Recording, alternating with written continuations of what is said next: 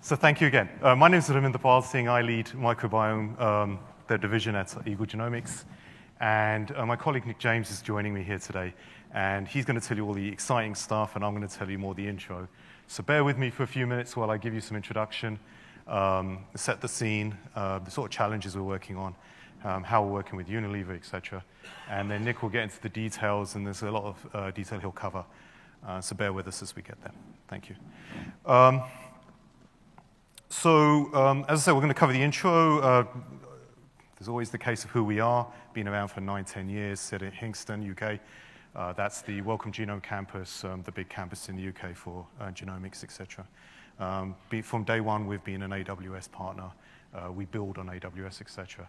And we've really optimized around AWS and other cloud type providers. And as you expand past human genomics and you get into things like microbiomics and metagenomics, you get to life sciences, a lot going on there.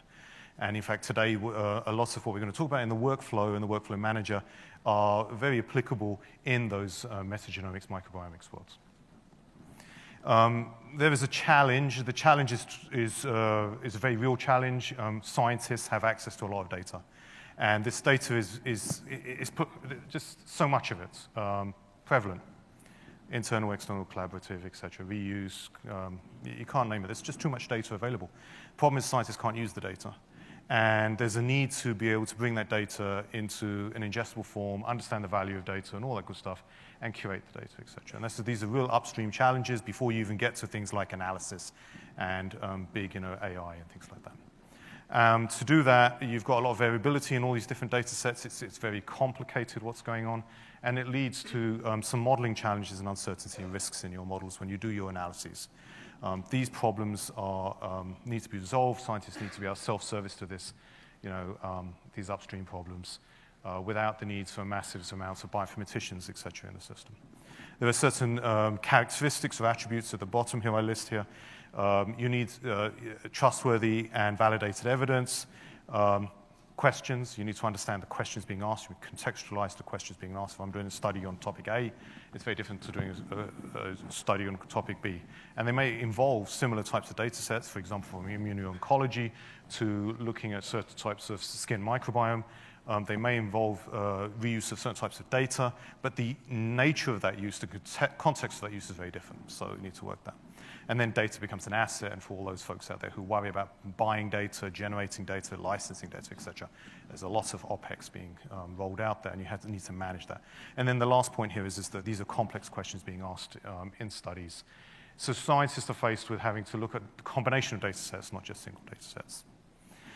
To roll this up into a world of what this means in terms of trends, we've all seen this, we all know this. We've gone from sitting at our desktop, in the sequencing world with a handful of sequences, a handful of sequences, 100K, all the way to billions of sequences, and there are billions of sequences being rolled out, and especially, again, if you're in the microbiomics, metagenomics, it's far more complex than human genomics, clinical genomics. It's very hard to industrialize and standardize that world, and there is just so much horsepower you need to be able to at speed, and you need things like AWS, and you need things like on-demand. And so, Eagle, as I say, has been working on this for 10 years, et cetera. And so you'll see here these terms here, e-cataloging, e-hive. There's some technologies, Nick will talk about that in a minute. To split this into two sides of the coin, you've got the side which says, how do I make this seamless? How do I make this scalable? How do I put it on cloud and all that good stuff? That's the left-hand side you're seeing here. That's where we should be, absolutely need to be, and if we're not there already, if it's not industrialized for the scientists to directly use point and click, then we're probably behind the times. The thing is that with the advent of some of these AI techniques and with the statistical power we have, we can now move to a world where it's questions-based, where it's actually far more evolved, where scientists can actually present the questions they're asking, and the data can be self-service to them. And this paradigm change in how data is accessed, used, and then analyzed, et cetera, is an inflection point for the way that R&D is being done in industry today. So you watch that space, please. So what we're going to do today is we're going to talk about technology which is embedded, workflow manager technology which is embedded in both these left and right sides, and the importance and how we've got to developing that technology. To put that in another context, if we're scientists today, we'll sit down and go through some analysis. It will be a fairly kludgy manual process that will meet constraints of time and cost, but innovation will be suppressed because they won't be using the data sets available to them. We understand that that's a problem. You can offer terabytes of data to a scientist. They'll only use the data they understand at hand, typically their data. So if you want to ungunge this, you have to provide a self-service approach, and hence the right-hand side of the slide I mentioned earlier. And you have to allow the system to use appropriate deep learning techniques, use appropriate on-spot cloud analyses. So you've got the OpEx working, you've got the AI working, and you're able to provide, in this case, the biologist data at hand, which they need in a very seamless, iterative fashion without armies of bioinformaticians needed in support. You build this all into an architecture. Now we're going to get to how Nick's deep dive is going to find its way in the slot into this. You've got a whole series of activities needed. You need to think about catalogs, you need to think about curation, you need to think about valuation discovery engines, you need to think about data access layers, NFRs, non-functional requirements pieces, et cetera, et cetera. There's a high-level functional architecture for you. And you can see where the red box is painted. This is where the workflow manager kicks in. And actually, we're starting to deploy the workflow manager across this flow. So the importance of speed, cost, on demand, et cetera, become extremely relative to relevant across a functional architecture, not just in certain parts of it. And Nick will touch upon that. Just mentioning Unilever's, the context of the case study. So as you can imagine, these large CPG or FMCG companies have R&D. They're doing a lot of microbiology, a lot of microbiome, lots of, whether it's 16S to metagenomics, et cetera. And as they go through this, they're doing a lot of study work, at-scale studies, and they're trying to process this data with OpEx in mind, with scaled use in mind for scientists. So here, what you have here is a very simple view with bioinformaticians in the middle. We need to get the bioinformaticians. We need to industrialize that portion of the flow so that scientists can work with the lead bioinformaticians as necessary, but really it's the scientists running the workflows. And so to put this in a series of requirements, we have the background, the requirements. So Unilever have certain needs from their engagements at an industrial level. And as you can see here, this requires new biology to be applied, new informatics programs, et cetera, and access to public data. You need this underlying architecture must be evolvable. I mean, these are things we understand. AWS developers understand these things, but you're seeing the whole CPG, FMCG, biopharma markets waking up to these requirements. And then, of course, you need to be able to use the robust solutions that AWS offer here in this case. And you can see the outcome on the right-hand side. There's a scale at which scientists can now use the data, use the workflows, and this is what you want. You want many scientists directly tapping, directly running. You want things running much faster. You want 20 times speed, at minimum, and you want OpEx to accordingly come down, and Nick will talk about some of that. And then, of course, you want to know that the public cloud works in these environments. You have confidential data, and these very confidential workflows. And my last slide is just to reflect that this does lead to really credible, powerful outcomes. This is a Nature Scientific Reports paper from this year, and it shows a first-of-a-kind oral microbiome a product claim. And these are very hard product claims to get, very thorough studies. Please do let us know. We'll send you the paper. It's not a problem. Contact us afterwards. And again, Pete Keeley here just commenting on what it's done for the team there. So now I'm going to hand over to Nick, and Nick will give you more details about that workflow manager. Thanks, Nick. Raminder. So as Raminder's been introducing, I'm going to talk about how we run workflows at Eagle Genomics and how we've used the Amazon Cloud to do that. So before I go into that technical side, I just wanted to take a quick step back and think about the process that Raminder's been describing a little more. So we mentioned there's this bioinformatician. So there's an end user scientist who's producing this raw data and hand this to the bioinformatician. So what's happening at this point? So they're basically running a series of steps.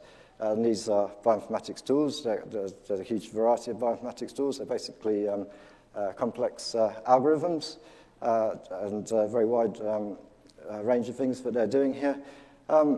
And each one requires a high level of expertise. We need to understand the function that this tool is doing, and therefore we need to understand the parameters that are going to get the best result with using this tool. And each one can be complicated to install. They can be produced by a variety of people and so there may be varying levels of documentation and things like this. So the net result here is that this process is time-consuming and challenging for this bioinformatician. And so we sort of painted this picture of a fairly ad hoc process using lots of manual expertise and time. But actually, if we break this process down, what's really happening is we're going from step 1, and step 1 is flowing to step 2 is flowing to step 3, and to step 4. So we can define these steps, and we can document them and really understand explicitly what's happening. And once we've done that, then we can take another step and we can represent this programmatically. So we have a workflow configuration file of some sort. And of course, when we've got this far, then we've taken a very big step towards enabling reproducibility. So we're not relying on this manual sequence of steps. We can run this programmatic steps again and again. So how do we run these steps? Well, we use a workflow engine. And there's a very wide variety of workflow engines out there, and they all have different advantages and disadvantages or strengths and weaknesses. So for us, in this scenario, then we have a number of very key requirements which are essential for us. And the first of these is that the workflow engine is very scalable. We're working with very large data sets, and we need to be able to scale up to hundreds of machines and cope with large data files. And we need something which is reproducible. This is essential in a scientific environment. If we take the same workflow, the same data, we end up with the same results. We need something which is traceable. We need to be able to monitor the workflow run, and we need to be able to see what each job is doing, and this is useful for development as well, of course. And we need something which is robust, because sometimes jobs are going to fail. They might just need rerunning. We need to track all this process and not just fall over at the first hurdle. And we need something which is capable of handling complicated workflows. So, for example, if we have a sequence file and we measure the quality of that in one step, then we might want to flow to a different branch if that quality is not very high, rather than flowing down the main branch and waste compute resources. So we need to handle conditional data flow and this type of thing. So at Eagle, we've based our workflow approach on an open source software called eHive, and eHive has been developed since 2004 at the European Bioinformatics Institute, or EBI. And EBI is a world-leading research institute producing and hosting a very wide variety of biology-related databases, which are illustrated in the diagram here.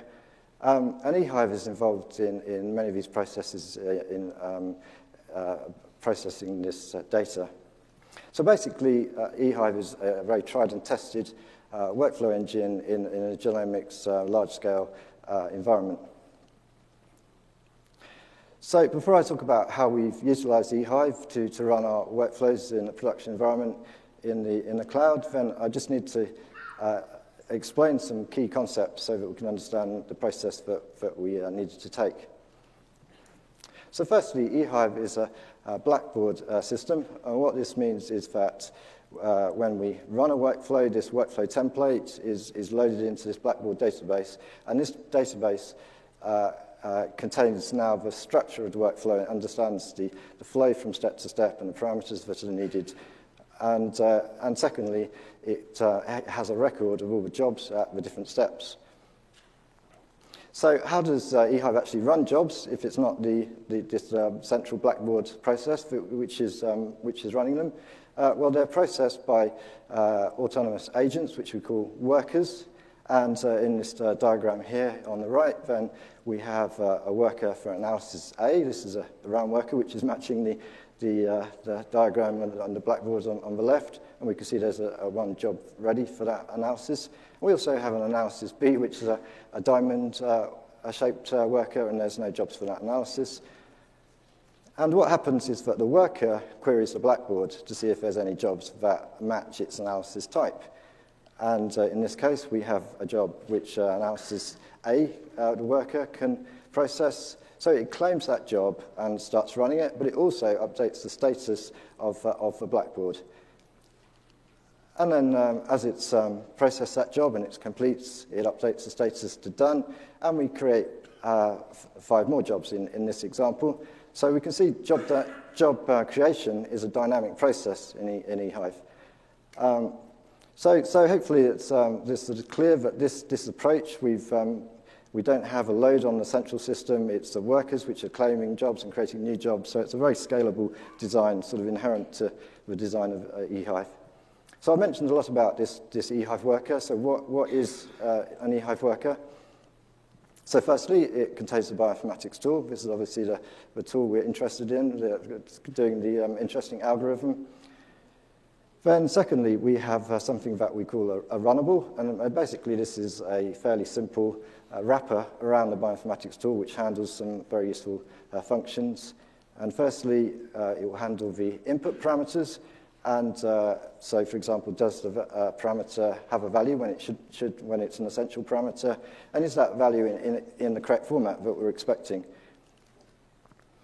And then it will handle the input fetching of the input data and make that available for the bioinformatics tool to run from whatever location that's been in. And then, of course, it will run the bioinformatics tool. And again, this can be a fairly complicated process, and it's good to manage that within the runnable. So, for example, if a file is of a different type, then we might want to use a different set of parameters, and we can make that decision as the runnable is running the bioinformatics tool. And then once the tool is completed, it's created our output files, we write those to our output location. And within all of these processes we've described, an eHive is logging information. So if something goes wrong in the input fetching stage, the file doesn't exist or something like this, it's logged, and we can see what's happening. So we've introduced the eHive worker. So how does eHive actually run workers? So it uses a batch scheduler to do this. So eHive monitors the Blackboard and sees whether there are jobs that are ready to be done. In this case, there's 5 ready here. And then it checks the batch scheduler, sees if there's workers already in the queue or whether there's workers already running. And it makes the decision that, in this case, we need to start more workers. So it places workers in the queue. So we're on to analysis B here, which is a diamond-shaped one. So we've requested some diamond-shaped workers in the queue. So it's a scheduler which finds the available resources. That's what it's designed to do. And when it finds a resource, then it launches those workers. So note that eHive is not running each job one by one. It's not managing millions of jobs. What we're doing is we're requesting workers to start, and they will handle the fetching the jobs. So it's quite a scalable design. So when the worker starts, then it queries the Blackboard, and they get the jobs. So we've got 3 jobs running and 2 jobs ready now. And then as those jobs completed, they're going to create more jobs. So we're on to analysis C now. And what we find is that the diamond-shaped workers, we had 3 of them, so there's only 2 jobs left. So two workers have claimed 2 more jobs, and we've got 1 worker with no jobs left. So that worker just exits. And eHive is then monitoring the Blackboard and sees there's now 24 jobs ready in the third analysis, analysis C, and this is our rectangular-shaped analysis. And so it submits these requests into the queue, into the batch scheduler, and the batch scheduler will then find resources available and run those workers. And what we can see here is that those workers will claim jobs, and we actually have jobs from multiple analyses running at the same time. So eHive is quite dynamic and perfectly happy to run different steps of the workflow all at the same time. And there's still a lot of jobs there ready to be run, so eHive will put more workers into the queue, and as the resources are available in the scheduler, then it will run the jobs. So that was a very quick introduction to some key concepts about eHive. So now I'd like to talk about how we've adapted this, and we've managed to run our pipelines in AWS Cloud, and in fact how we brought it back again. So we started with this open source software, eHive, which is developed at the UBI, And in fact, as it was developed at the EBI, they had a cluster management system called LSF in mind, which is what they have on site there. So it's primarily designed to run on LSF. And we want to make this a part of our platform. And to do this, we need to be able to run in a cloud environment. This is our approach that we wanted to take.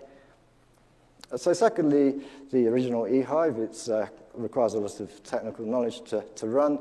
It's primarily a command line run tool.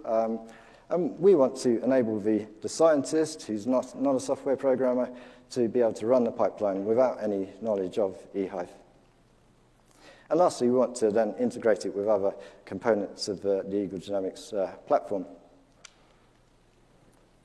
So going back to 2008, which is a very long time ago in the AWS world, then we adopted this approach of representing an eHive worker as an AWS instance. So it's sort of fairly straightforward.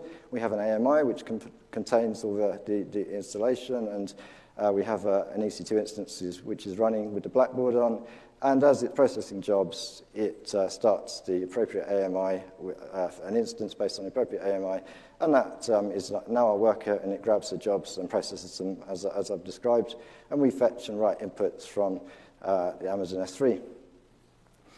So I should say that this was this very early days of Amazon Cloud, and we were sort of quite early in running workflows in production in the cloud. So it was an effective approach. But there were issues with the resource usage. So we're having to specify each workflow step needs different resources, and they vary quite widely. And so we have a bit of a bottleneck where we've been using one instance type, and then we need to switch to another, and we need to wait for the instance to terminate and start again. And so we can improve that slightly by using sort of an average instance type, but again, that's not ideal. And also, we have a tendency to write the whole workflow onto a single AMI, and this has several disadvantages. That it slows the development time. It's difficult to test an individual analysis, so it becomes merged into a workflow as a whole, and that means that we're not getting nice reusable analysis steps, which is what we really want.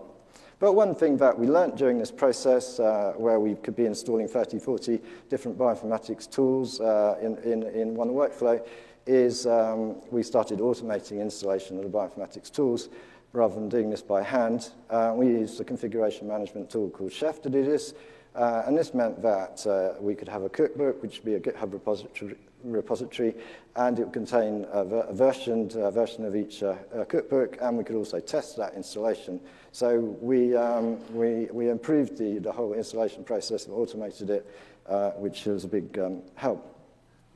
So then, of course, along came Docker, and we started to think, well, can we represent our eHive worker as a Docker container? And there are two main challenges here. Can we make an eHive worker into a Docker image, firstly? And then once we've done this, how can we manage scheduling this container across the cluster? And are there any tools that will help us with this? And this is back in 2015. So I'd like to talk now about that first challenge, making that Docker image. So we start with a Docker container here, and as I mentioned, we already had a good library of bioinformatics tool cookbooks, and so it was surprisingly easy to point Chef at building our Docker container.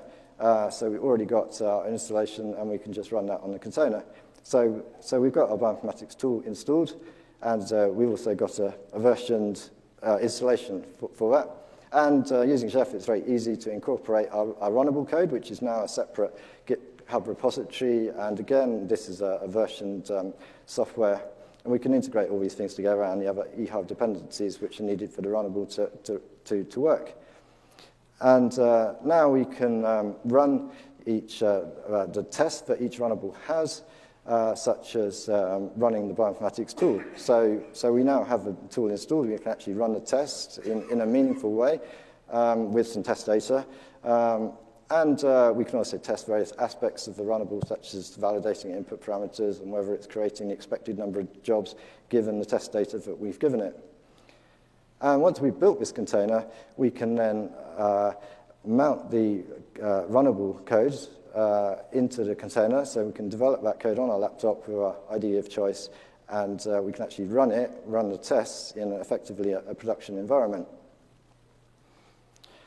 And having got this far, then it's a sort of fairly logical step just to have a nice continuous integration environment. So when we make a commit to our runnable repository, or in fact on a weekly basis as well, then Travis will trigger a build, and Chef will build this container with the runnable and bioinformatics tool, and then it will run the tests that we've been looking at, and if those tests pass, then it will push that image to the repository for that analysis step in Docker Hub.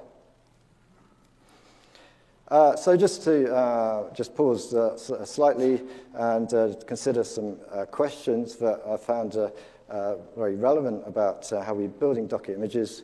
So firstly, do we know how the image that we're using was built?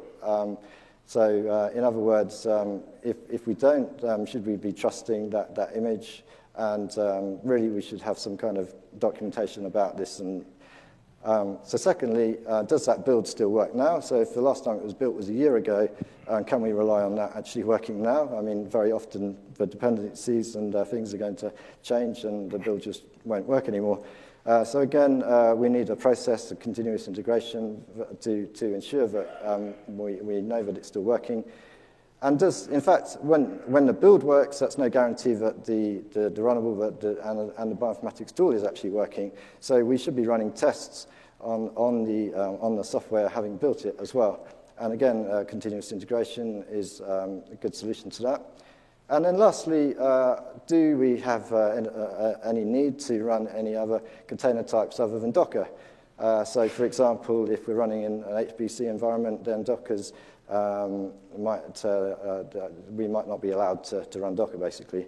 So do we need to bear in mind that as we're choosing how to build our images?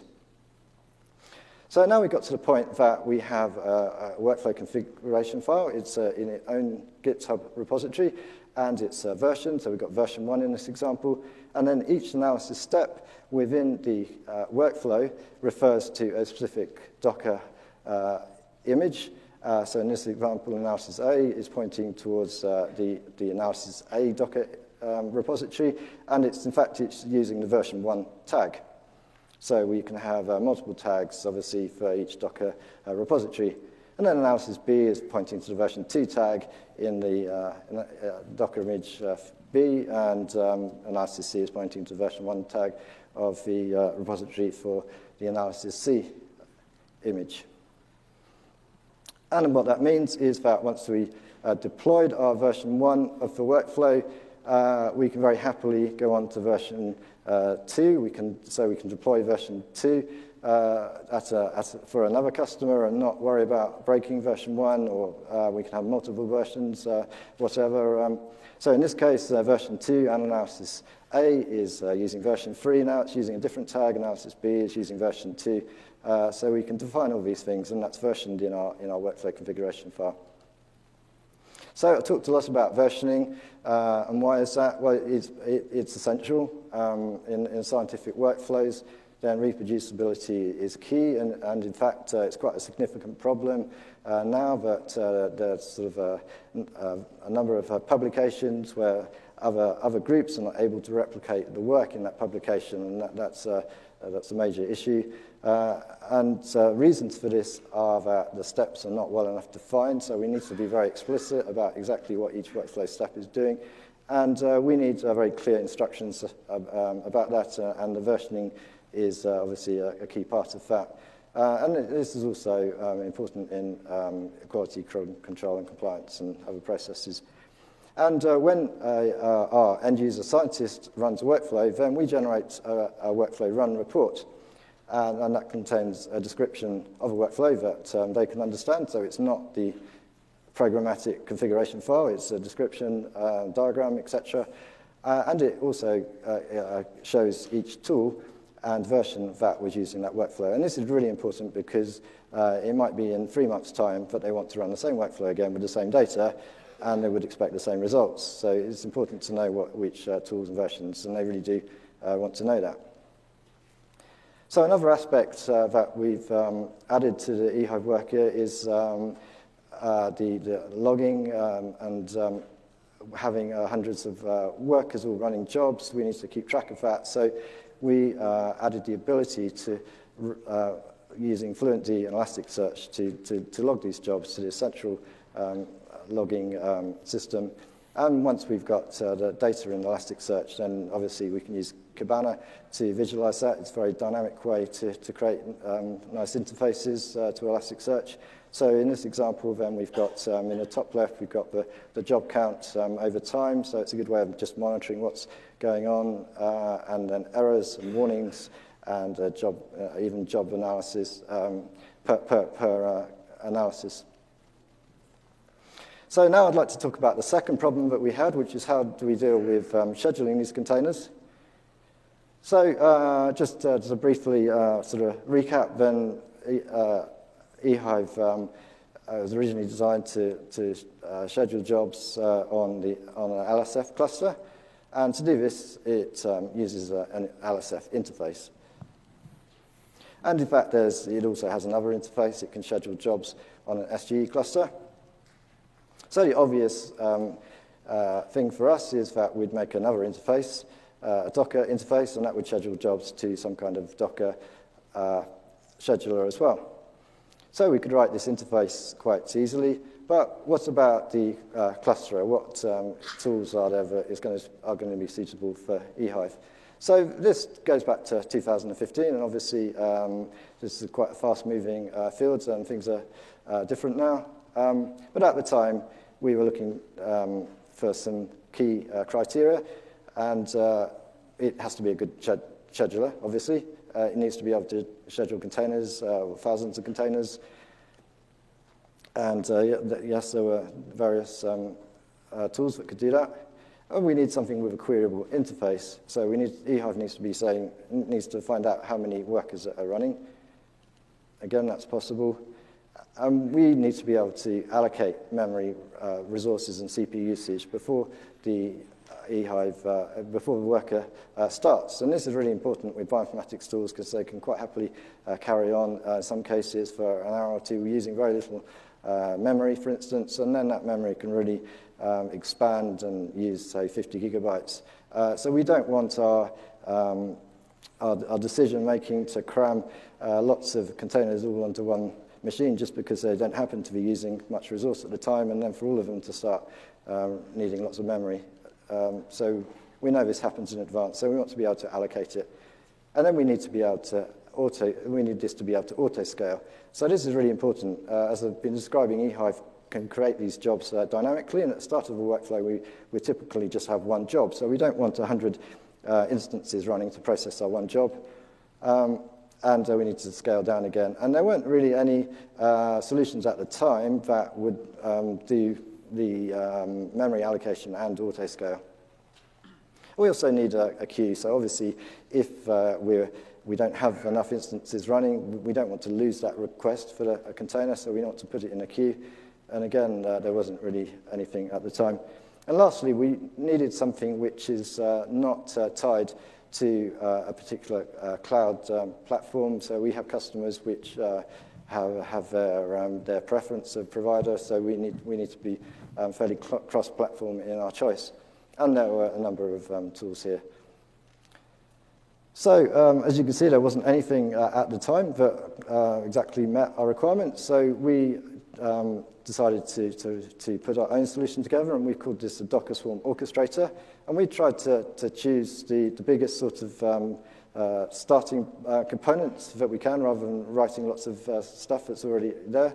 So we looked at container scheduler, and we chose Docker Swarm for this. This is a legacy version of Docker Swarm. And then to enable an auto-scaling feature, we chose the Docker Machine API. So this Docker Machine handles starting instances and adding them into a swarm and and terminating instances and removing them, obviously. And it's also very cross-platform. So all that cross-platform work is handled for us in Docker Machine. And we needed to write the REST interfacing and queue, and basically we just did that from scratch, really. We used RabbitMQ for the queue. And so these components add up, and that's basically what makes the Docker Swarm orchestrator. So just to show how this works in practice, then we make a container post request. This goes to the REST interface of the DSO. And then when we make the request, that DSO puts that in the queue. So now that we have a container in the queue, we don't have any instances running, so we create a new swarm. So the Docker Swarm uses a discovery service. So we use console here, and we register this new swarm. And then we use the Docker Machine API to add instances to this swarm when we have things in the queue. And then that instance is registered in Docker Swarm, and Docker Swarm pulls that image from Docker Hub and runs the container and does the scheduling bit with the resources available. So we can paste any number of jobs into this queue. So here we've got some large containers with higher memory requirements and some small containers. These go into the queue, and the DSO starts the containers using resources as available. So we have more jobs, so it started more instances. So we can see we can have 4 small containers on one instance here, and just the one large container fits on and takes up a whole instance. So obviously the resource use is a lot more efficient already. And we still got 2 large containers as well in the queue. So at this point, if we query the container count endpoint, then we can see that there are 2 queued jobs and 5 running. We obviously get a lot more information than that, but this is just an example. And as we've got those 2 containers in the queue still, then the DSO starts up some more instances. So you can see how it's scaling up based on the demands here. And there's containers start running. And now in our endpoint, we have 7 running containers. So now I'd just like to put these 2 stages together and how this all works in practice. So we have a workflow with different steps, and each step needs different resources. So analysis A is 2 gigabytes, analysis B is 7.5 gigabytes, analysis C is 100 gigabytes. So now eHive looks at the blackboard and sees there's jobs to be run. This is for analysis A, so it's 2 gigabytes. So it makes a request to the DSO, and this 2 gigabyte container goes into the queue. And as we described, the DSO creates a swarm, starts an instance, and then Docker Swarm pulls this image from Docker Hub, and there's our 2 gigabyte container running. So the instance that it's pulled here is the versioned instance for image for analysis A. So it's specific for this analysis. And now this is an eHive worker, and that worker queries the blackboard and grabs that job. So we now have 1 job running on that instance. And as that job runs, it fetches the data from the eCatalog, which is stored in S3. And as it's processing, then it will write the output back to the catalog. And then we created 5 more jobs, and these will go into the queue and get processed in the same way. So these are analysis B. There are 7.5 gigabyte memory container. So we need to start up some more instances as we have more containers. And then these start up when it grabs these jobs and processes them. So that's how we've put these components together. So just a quick note on spot instances. A great idea. We get 80% reduction on the on-demand price, so it's just a huge cost saving.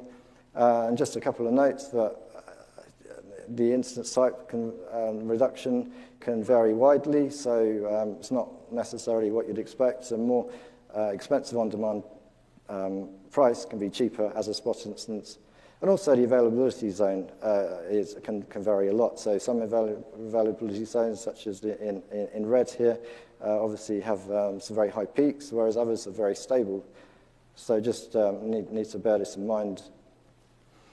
So spot instances are great, we get a big reduction, but obviously they come with a caveat that the instance can be terminated at any time. So how do we cope with this in an SLA sort of production environment? Well, so with the system I described, then we have multi-layered mitigation for this. So eHive is monitoring each of these jobs, and if a job fails, it already knows how to handle this. And in fact, it's also monitoring the worker. So if a worker disappears, it's also tracking this, and it can request more workers if they disappear. So we got the DSO also has its own queue, and these jobs are not going to disappear if we lose all our spot instances. And finally, Docker Swarm works by having Docker Swarm Manager components, and if we lose those, then we could, in theory, not be able to use our swarm. So again, the DSO can handle this. It can just start new swarm managers, and we can carry on. So that's kind of an overview of the system that we implemented. So now I'd just like to talk about how we put this into practice with some real data. Here we have a tool that we were looking at called NeedData, and what we noticed as we were developing our metagenomics workflows that this tool was taking a lot longer than we expected. It wasn't the key part of the workflow. It's kind of a preliminary step to increase the quality of the data first. Looking at these charts, what we tried is that we noticed with 7.5 gigabytes, although the tool was working, it was using a lot of memory and taking much longer. So we tried some different parameters. Basically, we gave it more memory. We tried some different parameters to the tool itself. And what eHive does is it records the metrics of each job, so we can easily see the average time per job. And looking through this table, then by changing these parameters, we've gone from nearly 7 hours to just under 1 hour. Which is a big time saving, and that's sort of interesting. But how does that translate to cost? So that's about $2.50 for this step for one sample to less than a third of $1. So that doesn't sound very much, but a typical metagenomics run could be, say, 1,000 samples. So just for this single step in the pipeline, then the cost could be $2,500 down to $300. And as I mentioned, we're using spot instances. So actually, the resulting reduction comes down to $40. So I mentioned we've written this metagenomics workflow. And so the aim of this workflow is basically two things. It's to characterize the gene function of every sequence. And it's also, secondly, to identify the species, the taxonomy of all the bacteria based on the sequence that we have in the sample. So we're not sequencing a single species here. We're sequencing all the DNA in a sample containing many different bacteria. And the input to this pipeline was about, in this example, was about 2 billion read pairs. And it took about 30 hours across 50 instances, and that's about 200 CPUs. And the total cost for this pipeline run was less than $50. So just some conclusions and perspective. So what we've enabled here is a scientist who's not a computer programmer to upload their data and curate it in the eCatalog.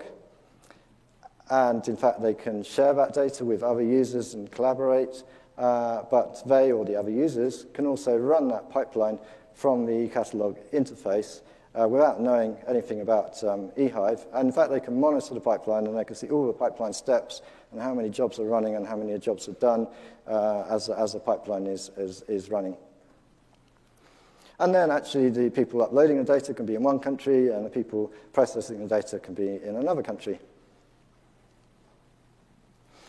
So all this has been a great improvement in the use of the technology, but it's been very successful in the Amazon cloud. But can we run this now in an HPC environment, for example, on an SGE cluster?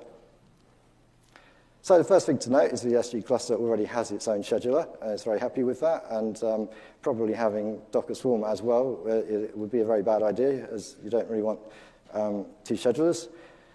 So could we use our SGE interface to schedule our Docker containers across that environment? Well, many HPC admins are not very happy to run Docker in this environment for a variety of reasons.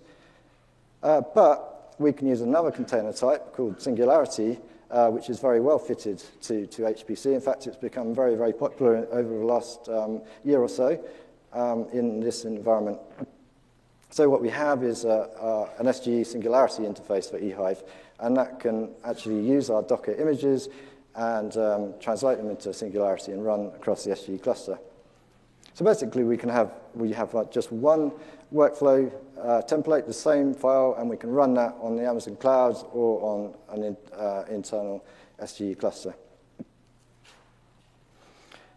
So we have our catalog, which can have the data in different places for different studies, and we have eHive, which is able to run the same analysis in different locations. So what this means is we can move our analytics sort of data, and not the data, to the analytics.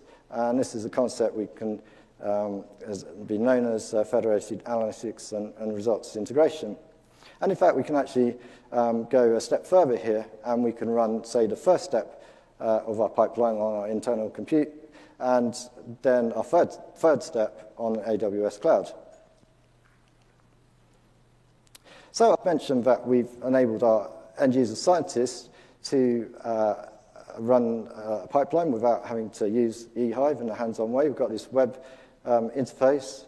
So how did we do that? Because eHive was a fairly command-line-driven tool. So we wrote a REST interface for it, and with a pipeline, a catalog to keep track of all the runs. And this REST interface will allow the catalog to query the run status and things like this.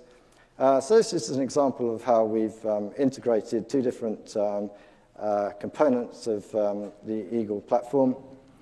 And as Raminder introduced, this is our functional architecture diagram. So what I just showed is represented here in the workflow manager section diagram. And now we're looking at how we can integrate, say, eHive with eDiscover. And what this would mean is that we run a heavy-duty workflow analysis, and then when we get the results from that, we've got new outputs and data, and we can integrate that and link it to the sort of knowledge graph in eDiscover, and sort of weave all this data together so we can do these sort of complex queries. So that's kind of where we are at the moment now.